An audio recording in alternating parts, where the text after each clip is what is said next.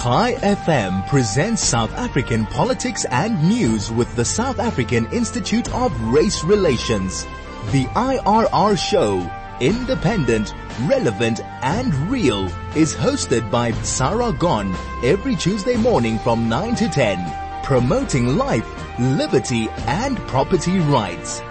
Before I introduce you to my guests, I'd just like to make the point that it being the election season, I reached out to a number of potential interviewees on the elections and have gone with the one interviewee who was prepared to come on. And I would then therefore like to introduce you to Municipal Councillor Nicole van Dijk of the DA. And I thought once Nicole came on that I would change the tack a little bit and do something different and essentially look at what do councillors do? What are they expected of them? What responses do they get from their constituents?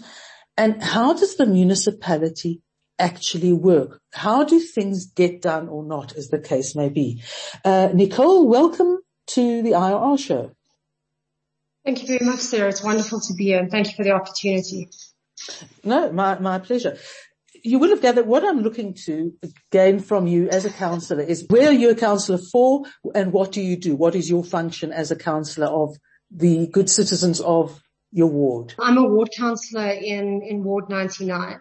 And that is the area of Linden, Blairgowrie, Robindale, Robin Acres, Robin Hills, Darrenwood, Jack and Lee. So there's about 25 suburbs that fall under myself. For any ward councillor, that's basically the standard. And we can represent anything between 20 to 45,000 residents, within our direct ward. And basically what our job is, it's a lot more complex than what I'm going to be explaining here today, just generally because of service delivery issues. But essentially what we are there to do is to engage with our residents on a regular basis, listen to their concerns and their needs, make sure that we take that through to council, represent to the council and to our Section 79 committees, and hopefully bring those needs back to our community. And that puts it in a nutshell, but I can promise you there's a lot more to it than that comes unexpectedly, with the daily service delivery issues of the job. When you say that, you're saying that you have irate constituents who will phone you and say, where's my water? Where are my lights? Why has my electricity disappeared? Exactly that. And it goes much broader. It's sort of got to a point now, and it speaks to, your discussion that you were having a little bit earlier around the News 24 out of order index. In that the sense that the entities are just not delivering at the moment, or I can say definitely for the last 2 years at the very least. It's fallen to ward councillors now to actually just continuously escalate issues. It seems that if we are not escalating the issues to those various entities, and if we do not sit on the entities 24/7, these things don't happen. We are currently, and I don't just speak for myself, I speak for many ward councillors across the city. Many of us are sitting with outages that are going into 9-10 days at this moment in time, just power outages. So it definitely falls on us. Residents don't generally tend to get irate. They generally tend to understand, but of course their frustration with the entities flows over onto us because essentially we're about the only ones that are answering the phones. It's not the entities. It's not Twitter. It's certainly not the mayor. So a lot of those come onto us. A lot of those frustrations, whether it's roads, power, parks, water, pools, any of these things, it's up to ward councillors to take on. You say you increasingly having to escalate the issues up. How does it work? How should it work? In the sense that if issue is raised that you want to then have attended to, how should the process work? Okay, so in an ideal world, what should happen is if your power does go out, you log on to citypower.mobi, which is probably your most efficient logging tool rather than phoning through to the call center. Yeah. You get your reference number, and within 6 hours, your property or your area should be back on if it's a general normal outage. Obviously, if it's a broader area outage and there are desperate problems, then it can take a bit longer. That should essentially be the model. The resident logs, it goes through to the entity responds and gets the situation resolved. Unfortunately, that's not happening. So what we have residents do as councillors is a lot of us are on residential WhatsApp groups. We ask our residents to log, post the address with the reference number, and we compile that and send it on to City Power. We then remain on City Power until that's on. So we basically check in with them every few hours via our service delivery WhatsApp groups, because I must at this point emphasize that the city is generally governed by WhatsApp at this moment in time. And we send it onto that particular entity, and we stay on them till it's resolved. If I understand it correctly, then what you're saying is if it works properly, a citizen should be able to log a problem and have it resolved without the intervention of the ward councillor. The ward councillor then becomes involved because of the systems, there's gaps or there are no responses to requests, or it's just failing in a myriad of different ways. Absolutely. So what we find happens now is residents, they used to wait before contacting you. Okay, my power hasn't been on for the last 12 hours. Please, can you now get involved? That's no longer the case. Residents, as soon as their power's out, or as soon as there's a water burst, they immediately contact us with their reference numbers and say, please, can you get this sorted? Because I think they've realized until it actually gets escalated to us, it doesn't happen. Or let me not say it doesn't, but it's extremely rare. I find, as a ward councillor, I'm having to escalate probably around 70% of the issues, in my ward. Where are the problems? What is wrong? Why are the people in the council who do the work, and I presume those are people employees of the council, why are they not responding? Are they too few of them? Are they ill-trained? Prefer to do nothing? What lies behind this failure to respond to people's requests? I think it's generally a myriad of issues. And just for the main ones of water, power and roads, those are our three, main infrastructural issues. A lot of those entities are completely under-resourced. We often hear from City Power and Joburg Water that they don't have parts. They don't have the necessary piping, or there's not enough fuses.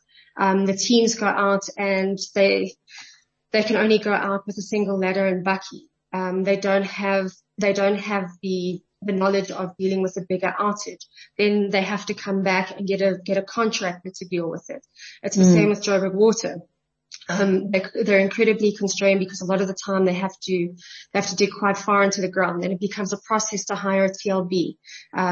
It just seems to be incredibly hampered by an administration, that is not really giving them enough money. In the last 2 weeks, City Power, I'm not going to mention who because we try and keep our contacts anonymous, but they have said to us that there was no money. That's why the outages went from what should have been a day's outage, turned into 7 or 8 days outage because these guys just did not have money. So it's not necessarily the teams on the ground. I think the guys, the people who work in the entities, especially the lower end, not so much the board of directors, they really care, but they are completely hampered by constraints of budget not being allocated correctly, not being released on time, and that really impacts what they can and can't do. I mean, I believe at this point in time, JRA is still waiting for nuts and bolts just for their signposts and Arco barriers. That confirms suspicions, because usually, certainly my experience from my area had all the same problems, is that if you can get hold of the sort of the guys on the ground to do the work, one way or another, it will be done, and it will be about going back to get parts, etc., etc. But what is suggested invariably when things don't work well in any entity, whether it's private or public, it's about management. It's about how the management manages the finances. It's about the supply chains. Do management, talking broadly, in the municipality, understand these processes, or do they have experience of these processes? Is there money and it's not being allocated? Is there just not enough money and they need more money? I invariably find that if you want to go to the source of a problem, start at the top. Yeah, it generally does start there. I mean, so we sit in Section 79s, and one of the most important Section 79s that exists, I mean, obviously along finance, is something called EIS, which is where we deal directly with pick it up, water and power. Those officials are there And the councillors seem to raise these issues of what the problems are. And we never get a straight line answer. It comes through in some of our financial reports that the money was allocated correctly, but once it actually goes into the depot, because we must remember that these entities function on their own. While they're accountable to the city of Joburg, they have their own board of directors, and they function as a company within itself, not under a city, not completely under a city umbrella. And that seems to be where the fault lies. It really should be a case that these entities probably should be brought back fully under the city, that the city hires these employees, and we don't sit with situations of contractors being mispaid and overpaid. This seems to be where the gap lies. Are these entities absolutely private and contracted, or are they some sort of creepy hybrid are they financially independent? No, so they're not financially independent. Much of all the funding generally comes from the city, from our revenue. So we at the beginning of a budget cycle look at how much revenue the city can potentially bring in, and then we allocate that back to when we pass the budget and do our IDP sittings. That generally that particular portion of the budget, which is split into capital expenditure and operational expenditure, gets given over to the entity. And then it's reviewed every quarter just to sort of see how they are performing. So we do quarterly reports, and the money but the odd thing is we've even had situations before where the entities are not spending as they should. They actually have incredible amounts of money left over. So I like your description of creepy, because on one hand, there's money left over, but so often we're told that there's no money. One of the worst signs of poor management is, in fact, the failure to properly spend money, not saving it. Yeah. You don't need to save money. Money should go out into the suburbs and be spent on achieving something. Obviously, it raises the question as to why if they've obviously proven to be completely unsuccessful. Why haven't the big bosses in the city council pulled them back taken them back over? That's an excellent question. We tried to do that when I say we, I mean the Democratic Alliance. When we did take over, we did look at an institutional review to sort of start bringing these entities back into the city. But it's also something that needs to be passed in council, and unfortunately it was rejected. So even though, we had a minority government at that time, so if we had the majority, it probably could have passed, but it didn't. And so we just had to continue functioning with it the way it was and try and make the best of it, which I feel that we did. We definitely upgraded infrastructure, and that's probably the most important thing that this particular city, Johannesburg, needs to do.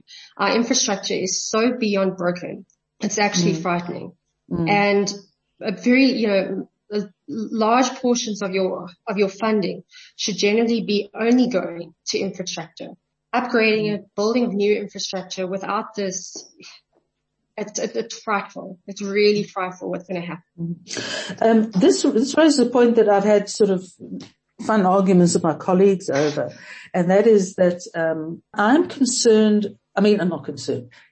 The independent candidates need to exist in the system. They need to be able to stand on behalf of people who don't have faith in the political party offerings. But my concern is, just as you said, the system is so broken that you need to repair the system. And you cannot repair the system with too many independents. You actually do need a functioning political party to repair the system. It's not just about saying, I can get your electricity restored sooner than party X. It's actually about literally changing the system. So I tend to be not a great fan of independence, because they don't do, to my mind, and you please correct me if I'm wrong, they don't do enough for the larger problem. Absolutely. I think independents definitely do have a place in certain governments. I think it's probably in your smaller sort of district municipalities potentially, but in a metro such as ours, it really does come down to a political party, because at the end of the day, you've only got three three big parties, which is the Democratic Alliance, the ANC, and the EFF. Yeah. And just general logic and mathematics will show you that those three parties will often come in some shape or form. And then you've got one independent who, or let's even say five. The IFP is represented by 5 or 6 councillors in council. And all that does is become a sway vote. And I often find that a lot of the time when you are a kingmaker and a sway voter, you can be swayed by your own internal interests as well. And even with that not being the case, if you do have a single independent that comes in, essentially that independent is not going to be able to deliver to their constituency on their manifesto. Sure, there'll be 1 or 2 points, but at the end of the day, you're still going to be sitting in council. You're going to have to vote with a party. And you're either going to vote for corruption or a serious fascist regime or good, clean governance. And, it's in an election like this where we've got, in all honesty, we've got 55 parties contesting here in Joburg. There are just over 2,000 candidates contesting for the 135 wards. It's going to be an incredible vote splitter. And unfortunately, when you split the vote, you do vote for the current government. That does respond to my concern. Change tack a little on something that's, as a citizen, just sort of astounds me. I mean, here we have literally services disappearing before our very eyes, and yet 10 years ago or less, you would, if the traffic lights went out, our insurance had pointsmen. I haven't seen a pointsman since I think my now adult son was in primary school. There was, I recall, but I can't remember the details of it, as a private company who was prepared to fill in potholes. Now, none of those, one gets the impression that the city council put a stop to those or wouldn't allow those things to happen. Surely it makes sense for, obviously, if the projects are properly run and managed, that those tie-ups with the private sector can take a huge amount of pressure off the municipality, and the municipality would get the kudos for it. Yeah, I think, the pointsman, speaking as both a resident and a councillor, the pointsmen were immensely invaluable. I think you'd often talk to residents and they'd say to them, it's better when they're there and the robots are broken because traffic just moved quicker. I think the company that did it was Discovery. They were offering I do stand to be corrected, but I think it was them. They said that they're filling the potholes. Yes. It is a good point. However, if there's anything wrong, if something happens to, just for argument's sake, Discovery fills that pothole, they've done a good job, but they didn't manage to pick up that there's potentially a sinkhole forming underneath it. Right. Who would then be held accountable? And this is why the city is so extreme on not allowing private plumbers and private electricians and even private contractors such as Discovery who want to do good work. I take nothing away from them. But if there is tampering or something goes wrong with that particular instrument or piece of infrastructure, then it's still going to be held on the city to be accountable. Yeah, I'm going to leave it there. There is something I'd like to touch on just after your ad break, if we can. Okay. Private residents. Okay. Then I'm going to suggest we go to it. The timing is good. And Nicole, you said that there was an issue that you wanted to come back to. Yeah. So I just wanted to touch on, we spoke about private companies, and one of the most painful things, as a ward councillor, is more and more, you see residents paying taxes and rates, and more they are being asked by the city to potentially take over their park or adopt a substation. And this is purely because the city can't keep up with the small degree of maintenance that even needs to happen. Just things like making sure that there's a lock on your sub, making sure that your grass is cut. And it's sort of, so these private companies are probably hopping onto that just purely because we're now seeing residents associations who are responsible for beautification and for security. And these are things that we as ward councillors, we often just to get the job done, we have to ask our residents to do that. But it is, the reason I say it's painful is because, you're paying, especially in Johannesburg, these exorbitant fees. And you're still being asked to pay a little bit more. So at some point, the city really needs to start taking responsibility for its own assets and its own infrastructure, and really using that taxpayer money to fund it. The fact that whoever runs a city, that's going to take a while. Is there any way to sort of formalize it, not necessarily in the Heidi, let's enter into formal contracts, but to formalize the relationship, perhaps even with contracts, to say that, temporarily you can make it 6 months, 6 month contract or a year, that they will be called upon to do it at a fee and with a view to improving things as things go on. Because I think most people, although they're resentful, they will still do it. They do want to see it done, and they do understand the need for rates and taxes to be paid. Awful as the result often is. I think, residents are very willing to do it, just because it means that their substation won't be broken into for the 10th time in 2 weeks.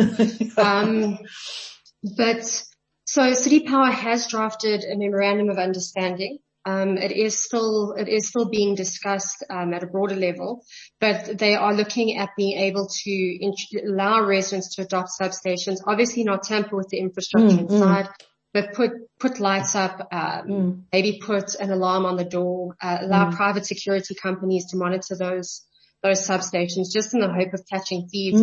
And where it has worked successfully as well, is an area I can only highlight really an area of mine, is in Blairgowrie. The community association there took over Kenworthy Circle Park, and they paint the play equipment, they liaise with city parks when grass cutting needs to happen. And it really is a wonderful relationship, and that park is utilized, wonderfully, more so than any of our other parks. And that's probably why that park is one of the few that hasn't maybe been targeted by, who hasn't been, used by vagrants or waste pickers, because the area is generally kept clean.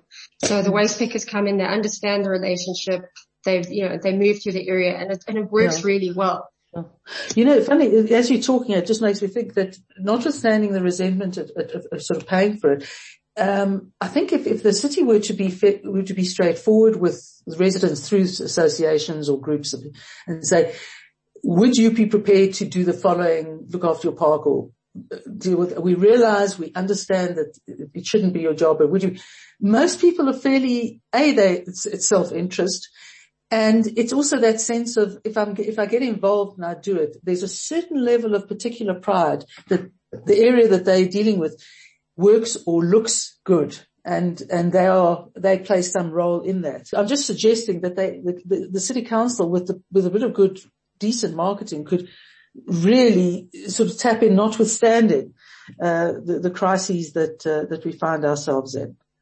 Oh no, completely. And again, it's that's been a very common discussion in Blairgowrie as well. Those residents, did a lot of fundraising, and a lot of their money gets put into Delta Park. The lady there is extremely well known, and the residents and the city really appreciate what she does. And that association also keeps the area clean generally. But where the city needs to meet them halfway, which is not happening at the present moment, just on one particular issue, is bylaw enforcement. Illegal traders now, because these areas have a much bigger influx since COVID. More soup kitchens came in. There's basically no bylaw enforcement. So residents have started, saying, well, we've been cleaning the park, we've been cleaning the pavements, and we're very happy to do that. But why are we cleaning it just to have someone come and sell their illegal wares on the side of the road? So I think residents would be very happy to do that if there is always a halfway partnership with the city. Sure. Well, kudos to the DA. I mean, I've just, having mentioned earlier that I'd spent a couple of days in Cape Town. I have a son who lives there, and there is nothing sort of, you have a gut response to the fact that suddenly you're aware that the little towns you go and visit, and we've driven through most of the country at some point. You drive through a small town that would look like real hell, say in KwaZulu-Natal, and suddenly you realize you're in the Cape. There's no litter. The pavements are swept. even where people are selling it, it's organized. Am I wrong? It can be done? Oh no, it absolutely can be done. And of course that took time, but I see absolutely no reason why it can't be done. And it literally goes, if you apply your budget fairly and properly, you allocate the correct amount of spend to the entities, that there's a quality assurance done on those entities when the repairs and maintenance is completed. It basically, I hate to use this person as an example, but when Rudy Giuliani took over New York, he just focused on the small things. It was that broken window policy. And from there, New York grew to be the city that it is today. And we've done the same thing in the Western Cape. It was not a well-off city. And yes, there are many challenges that we still have to face. But it's far better than what it was. And you don't even have to look as far as the Western Cape. We just look to Midvaal, 40 minutes out from where the city is, and you've got the exact same thing. You've got roads that are painted, they're smooth, pavements are clean. And the biggest thing there that I really want to highlight is investment. It doesn't matter what you do. If you can't attract investment to a city, the city is lost. So, in Midvaal, we've got Heineken, we've got Ferrero Rocher, who have, global companies that have invested in that city just because it works. The terrible thing about this is that it's not rocket science, it's logic. The people respond. If a council keeps the streets clean, people will respond. People might be less resentful about their rates. If you offer unfettered or sort of uncluttered opportunities for investment, they will take place. So what it points to is that the governing party in any environment makes or breaks an environment, because they set the tone, they set the ability for you to do something. I'm going to throw a little bit of a curveball at you, and finally, because I just heard a nice little interview of real slagging off from your former mayor, Mr. Herman Mashaba. He was none too kind about the DA under his tutelage. What was it like to work under him? It was immensely difficult, just purely from the perspective that I can tell you, I became a councillor in 2016. And 2020 was the first time that I, as a DA councillor, had input into the budget. Good God. That's just a minor point. Prior to that, ward councillors, yes, we did IDP, and those IDP submissions were hopefully taken into consideration.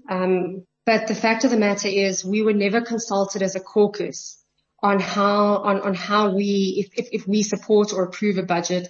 We were given death by PowerPoint 1 year where we were just told this is what will be spent and how it will be spent. And there was no room for discussion. And I think that pretty much sums up Herman to a T. He did not want to listen to his own caucus. Yeah. No, that's the impression I have. And I think his caucus was actually really, under the heads of the Red Beret wearers by all accounts. It seems to have been Nicole, thank you very, very much for your time. Thank you. I think it's incredibly important for people to actually understand why we're in the sort of two-stunt that we are in. And, perhaps we'll chat sometime after election, see how things go. Best luck for the election, and, hope you survive on the other side. Thank you very much, and thank you so much for the opportunity.